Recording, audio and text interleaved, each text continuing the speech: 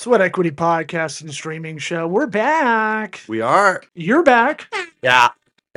You went to Tahiti. You got a tan. I mean, a month is a long time in Tahiti, man. Yeah, I can't wait to tell me about all the lady boys. We're the number one comedy business podcast in the world. What? You like how I talked over that so you couldn't get in? Yeah. Doesn't bother me none. Hey, man, if you Tahitian, baby. If you like this show, vibes. minus Eric's hiatus, spread the word because we're on Apple Podcasts, Spotify, our YouTube channel. We need those subs, as the kids call it. Oh, yeah. That's what they're talking about? Yeah, not sandwiches, man.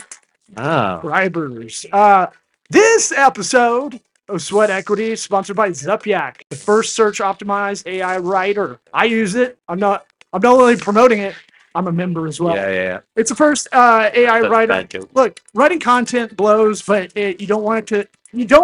Try it, though. You don't want it to read like a foreign exchange student. That's how a lot of Chat GPT and the other ones work. This one's simple. You get in and out, baby. Go to Zupyak.com. That's ZUPYAK.com. Enter the promo code SWEAT and get the hookup. Holler if you hear me. That's Zupyak, ZUPYAK.com. And if you want some hookups from Squarespace, CallRail, or LinkedIn Premium, those links will be in the episode description. No, okay, not too bad. Yeah, not too bad. Not too shabby. Good. Let's get it going. Howdy, Toddy! It's called Sweat Equity.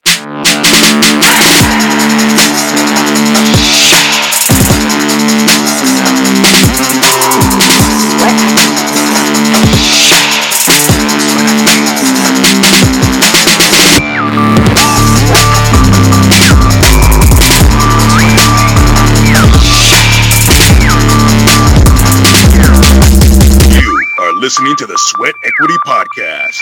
You good? I guess so. Okay. Wow, that was some mad girlfriend energy. What? I guess we're okay. I'm insecure about the software, okay? Well, this is recorded on Zoom, so worst case scenario, right? Yeah. Yep. Sure. All these record our parts in case they get messed up. No faith in me. I don't know what's going on. Probably wise. I don't know what's going on either. Should we call you Alex? Alexander. Yeah, we rebranded a few years ago. Well, Alexander Concepcion. Yeah. Why don't you tell we're in it now? Why don't you tell everybody where to find you, what you're about? Just we found if we let the guests do their own intro, then I don't have to stumble through reading out loud. Okay. Yeah. Cool. Yeah. So the main thing is I'm publishing my book, Survival First: The Rebel Entrepreneur's Guide to Risk, Riches, and Immortality, around late February, early March. And that can be found at survivalfirstbook.com. And my background is I'm originally from Miami, born to Cuban immigrants, and I moved to Austin, Texas 9 years ago, and I've started a real estate company called Taco Street Locating, which helps people find apartments all around Texas. So that's the gist of it. And you had something? What? I thought you had something. Oh, I thought you were Made a sound with my mouth. I thought you were clearing. I guess that's what talking is. Taco Street Locating. That's an interesting name. How did that come about? Well, I didn't want to be just another realtor because that I just wouldn't want to kill myself just in real estate because there's so many The name people. Yeah, there's so many people just doing the same thing the same way, and I was not going to do that. And I just thought it would be ridiculous to take like street tacos, invert the name to Taco Street, and turn that into the name of a real estate company. It was funny and absurd and ridiculous, so I went with it. It's got sticking power, and you're sticking with the theme of keeping Austin weird. That's aligned with that. I thought there was a real taco street in Austin. That's what I assumed. If you've been to Austin, you would conclude that every street is Taco Street. Right. So it makes sense given the context. Yeah. I'm loyal to Torchy's, I think is Here we go. the one that I like the best out there. But I haven't been there in, 10 years. So Really? You talk about it like you were just there last week. Well, I almost moved there. I almost moved to Austin. couple times. Don't I just give you a segue to talk about it more? And I used to really love it. My friends that are there now are saying it's good for realtors, for like yourself. Yeah. But it's a city that is over capacity, I guess, and as you get closer to downtown, because it's all like centralized or something. I wouldn't say that, because here they're building. So my niche is apartment complexes, and I help people find places to rent. Yeah. And they are building them so fast. It's insane how I've been in this business for like 6 years, and yeah, I've had a ton of people move here from all the places you'd expect. But yeah, they actually are building a ton of new inventory, which is good for pricing. It's good for me. It's good for the people getting reasonable rents, reasonably close to downtown. Yeah, some people are going to complain, but I think it's pretty well balanced It's an interesting right now. study, I guess. It's a small city that is booming from being a blue city in a red state. In some instances, a lot of tech companies. Well, a lot of tech companies moved there. A lot of the comedy kind of capital now, because there's 7 full-time clubs in a city that has 1.5 million, something like that. Yeah, so it's just an interesting kind of Sim City study. If you're cool like that and played Sim City, Real city. Yeah, I would even go as far to say that there's like a renaissance happening here. Yeah, just in terms of the people that are coming here and the energy they're bringing in terms of entrepreneurial energy, but at the same time wanting to not be your hyper growth venture backed startup bazillionaire. The people here are generally down to earth, super friendly, and they're coming for that. But so many people I work with, they're just coming here to do something new, become themselves, and bring a lot of energy to the table that is this city. And it's really exciting. You have kind of a quiet energy, a very calculated, it seems almost, pressurized energy. Mm-hmm. Yeah. Well, you can get those people that are like, hustle culture people. Yeah. And that's usually not a fan of those. That's what I was thinking of when I was like, No. who are the annoying entrepreneur? Oh, those guys. Yeah, there's a lot of them. The Gary V wannabe. Right. Oh my God. No. Yeah. Yeah, no. That exists here in a small dose, but at least I'm biased based on the ecosystem of people that I have. Like, are people that have their own businesses, they don't want to be in the corporate world, but they also want to be happy, healthy people. And a business is just part of their lives rather than the whole thing. Well, yeah, I'm definitely someone that gets like that energy by osmosis by being around those kind of people. But before we get into like the entrepreneurship aspect in your book, we have 2 questions we want to ask you. Did you listen to the podcast before coming on? Yes. Okay. That's why I'm wearing a flamingo shirt. Okay, I was going to say, he's wearing a flamingo jacket. Oh, dude. Yeah. That's weird. I didn't tell him about the email you said yesterday that you had it on, ready to go. Yeah. So that's just weird. Oh, that is super weird. Yeah. This I would have promised the Tims. Anybody who's watching this episode. It's after midnight. You can eat donuts now. That's a real inside joke. I know, but it made you laugh. We went to a gay New Year's Eve party, and Eric was wearing this coat that he's donning very, what would you say? That's Pitbull energy. Yes. Oh, thank you. Yes, Dale, all that. Yeah. I'm from Miami. I recognize this energy very, very clearly. Yeah. I did not, the necklace, okay, so I'm wearing this, you're wearing like a brooch? I got to keep the super shiny necklace. This was given to me at the party, but the deal was I had to wear it on the podcast in order to keep it, so I'm keeping my promise. Yeah. Well, I'm sure they don't listen. I'm sure this is not the podcast for this. Yeah. But the other question we want to ask you is, what advice would you give your 13-year-old self? To listen to yourself, to listen to myself. I was a very sensitive kid, but very non-expressive, and I would feel a lot, but not really know how to like understand what I'm feeling or connecting to what I'm feeling. And a lot of a lot of the traps I kind of fell into between then and now are consequences of me not listening to myself, and pretty much all the good things in my life right now are largely consequences of me listening to not just my head, but the deeper sense inside of me. And yeah, that's what I would say. Can you give us like an example? Because a lot of people will say, I need to listen to myself, but it's kind of what we pride ourselves on this show is kind of drilling down on some of these bigger, broader kind of, I don't know, motivational, inspirational things, and kind of, if you have like this one's tough to quantify sometimes. No, but like a real life example, that you could go, oh, okay, I see what he means, because that could you could interpret that a lot of different ways. That's all I'm saying. Yeah. So the most relevant way that's happened to me was post college. I graduated from I went to Penn State, got degrees in finance, economics. Yeah. No. And families are fans. Yeah. And the plan was to go that corporate finance route, which never ever made sense to it made sense rationally. Like, oh, I want to make good money, I want to be successful. So get the successful sounding degree from the successful sounding school and go to the successful sounding company and do the templated path to get success.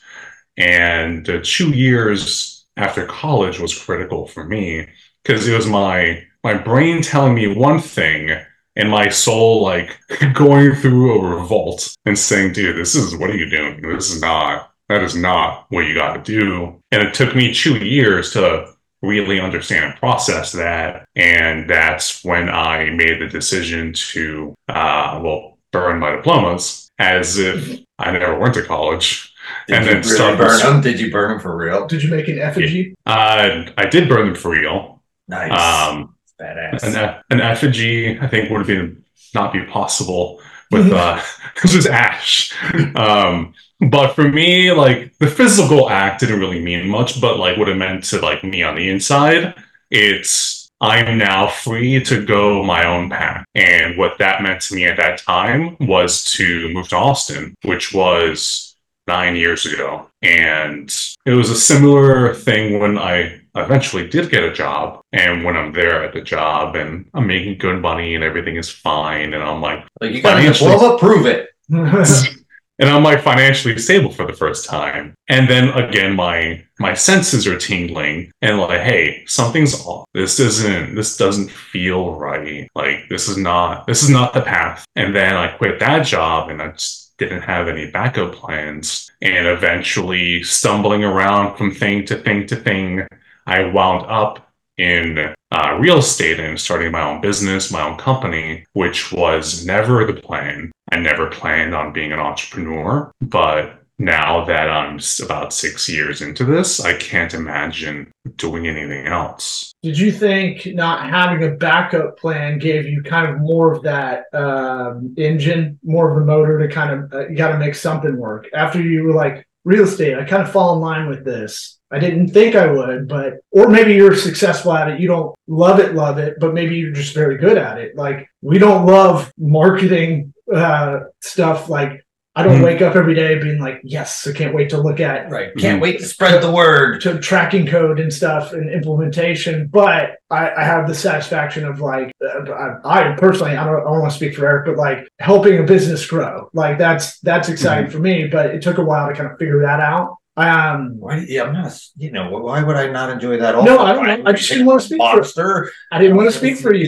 You just said ditto. No. But I'm saying in the comedy world, there's a lot of people that will believe if you have another job and you're not going 100% into it, you're not doing it correctly. Having no backup plan. I think that's kind of short-sighted and a little romantic, but that's more of the arts kind of profile. For you, do you think that helped having the back against your wall, your back against the wall? Do you think that helped kind of put good pressure on you? Yeah, I spent years in just financial anxiety and dread and terror about selling plasma. What I was doing.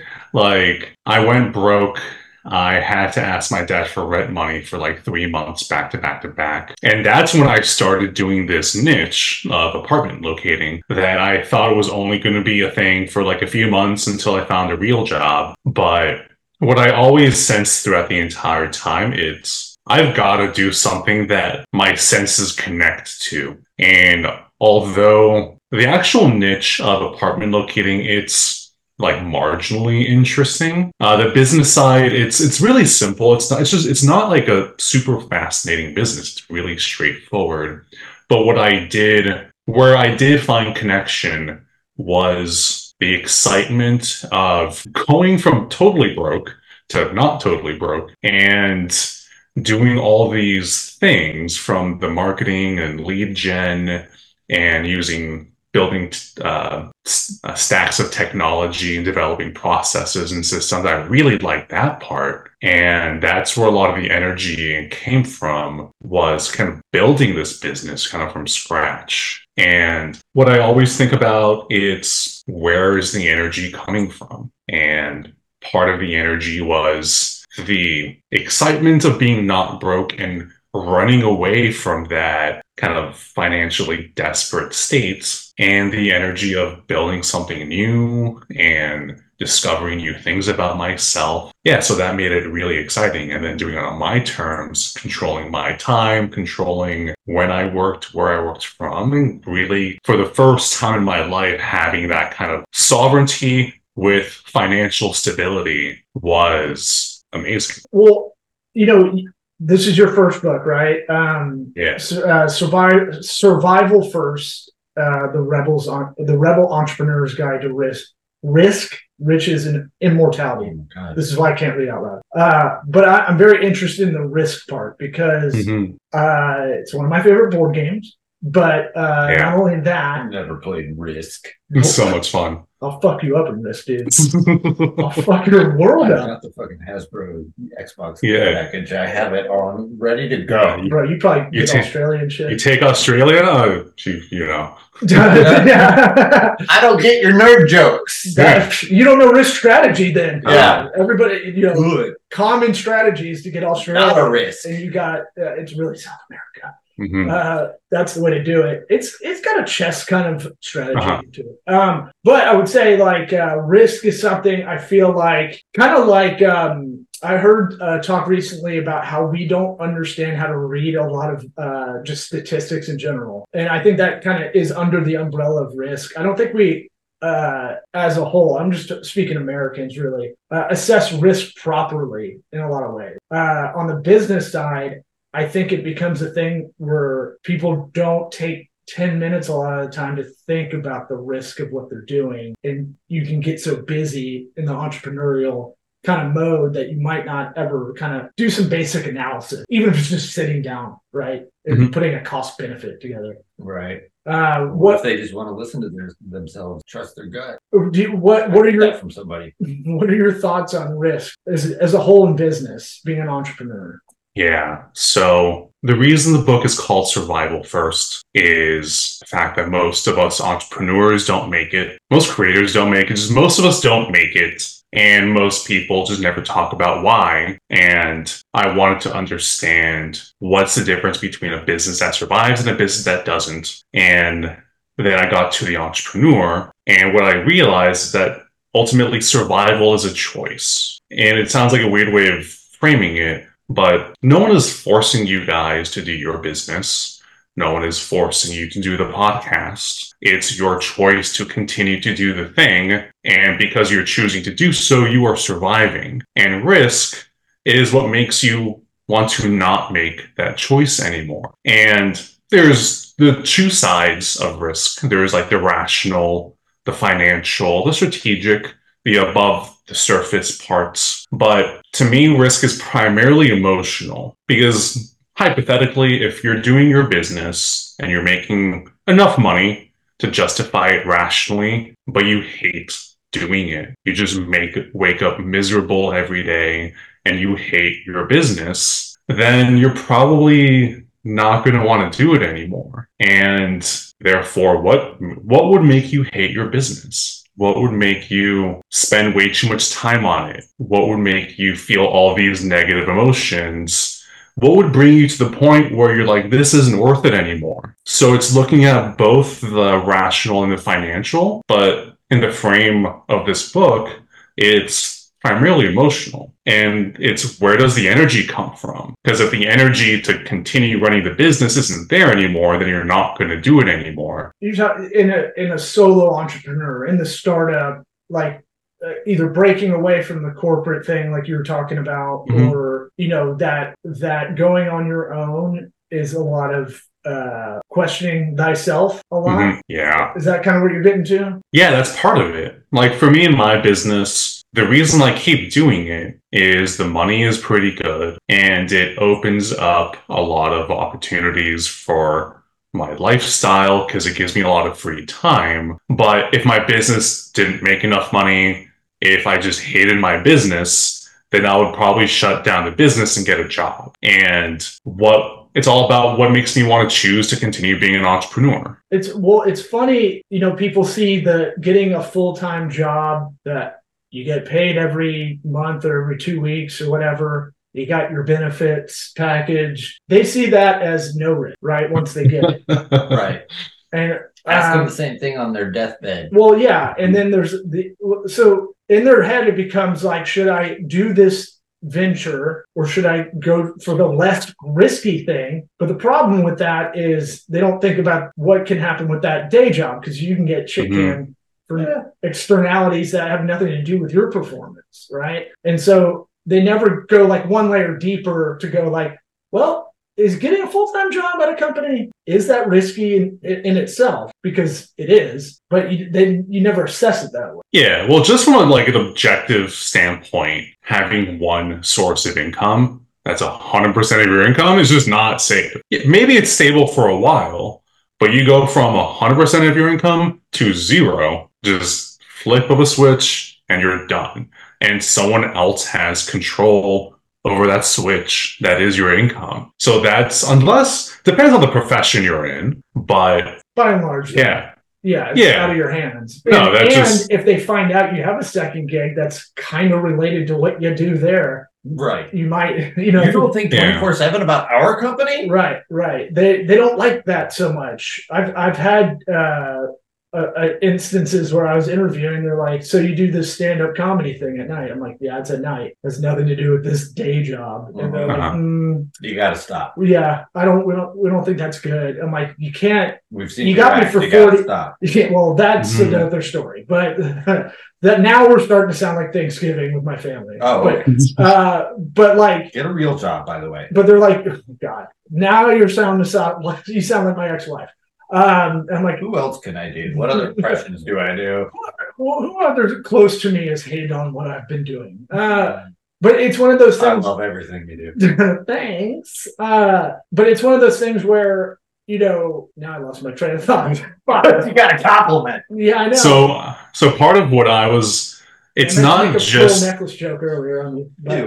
So it's not just like the single source of income that someone else controls that the problem. It's the deeper psychic crisis of being on the wrong path for a really long time. So the way I ultimately frame it in the book is as a relationship, and we are in relationships with our businesses in the same way other people are relationships with other people, and we're also relationships with our jobs. And in that frame, if you're in a relationship that you're like, this kind of sucks, and you just keep doing that relationship for 5-10 years in the future, and the deeper you get, the harder it is to untangle. And then you wind up like deep into the future, and you're like, what have I done with my life? That's the real risk for me. That's what I was sensing when I was 22, 23 was, I know if I go down this path, I'm going to wake up one day realizing, what have I done? And I'm like, nope, I'm not taking that risk. I'm going to take a different risk. So a lot of the things I've done that may seem on paper like brave are me just being more terrified of the alternative. So you asked about like the putting my back against the wall. Like, yeah, I did that, but it was also knowing that there's someone else's path that I could walk that would maybe give me some financial security, but would lead me to this deep existential dread, which I was just not going to do. Or I was going to go down my own path, and whatever was going to happen was going to be mine, and I was going to make it. And that was the only thing that made sense and still makes sense to me now. For those listening that want to go do their own thing, one thing a lot of people get nervous about is competition going into doing their own business. Why isn't competition real? So one of the chapters in the book is competitive risk, and I argue that competition is not real because we are never playing the same game against someone else. Like, competition is like chess or football. Or We're risk. playing, Or the game of risk. You're right. The game of risk. You're playing the same game with the same set of rules directly against someone else, and that is never, ever, ever the case in business. What we're doing instead is we're all playing different games next to each other. And what happens, like in the context of this podcast right now, whoever's listening is making the choice to listen to this instead of listening to something else. And we thank you so much for listening while you're jogging. Yeah. So the risk to you guys isn't that you're beaten by a different podcast. It's that the listener chooses to do anything else. So the way I frame it in that chapter, it's not competitive risk, it's replacement risk. And the problem with competition as a frame is that it puts your focus on other businesses like you. So you wind up becoming just like everyone else. Basically a commodity. That's where you have everyone who's like real estate agents. They're all doing the same thing, just like each other. They look the same way, they act the same way, they market the same way. They're doing all the same things. And when you realize that's almost all businesses operate, it's everyone is pretty much copycatting everyone else. And they're using the frame of competition, which leads to copycatting. But with the replacement frame, it's how do you become irreplaceable? And that's part of the reason I have a taco-themed real estate company, because it stands out. It does not fit in. And it's also a more optimistic frame with which to think about business, because a lot of small people starting off, they're thinking, how can I compete against Amazon or Google or blah, blah, blah, insert big company? You can't, and if you try, you're going to lose. Because you can't do what they do, but the inverse is also true. They can't do what you do. Because you're a small business, you're an individual, you can infuse your business with personality. You can make a more human experience in ways that big businesses can't. And as a small entrepreneur, I think that's radically optimistic, but also just connected to reality. Yeah, I think it's point of view. I think I think you can look at it in defeatist way, right? Mm-hmm. And go, well, I want to sell books online, but I can't compete with Amazon. And well, that's a bad one. I'm giving an example, but you never look at it from the inverse, which is right. Total. I'm your local bookstore. Come on down, have a cup of coffee with me or some shit. And the total area market you might have is the Tam, Tom, and Sam.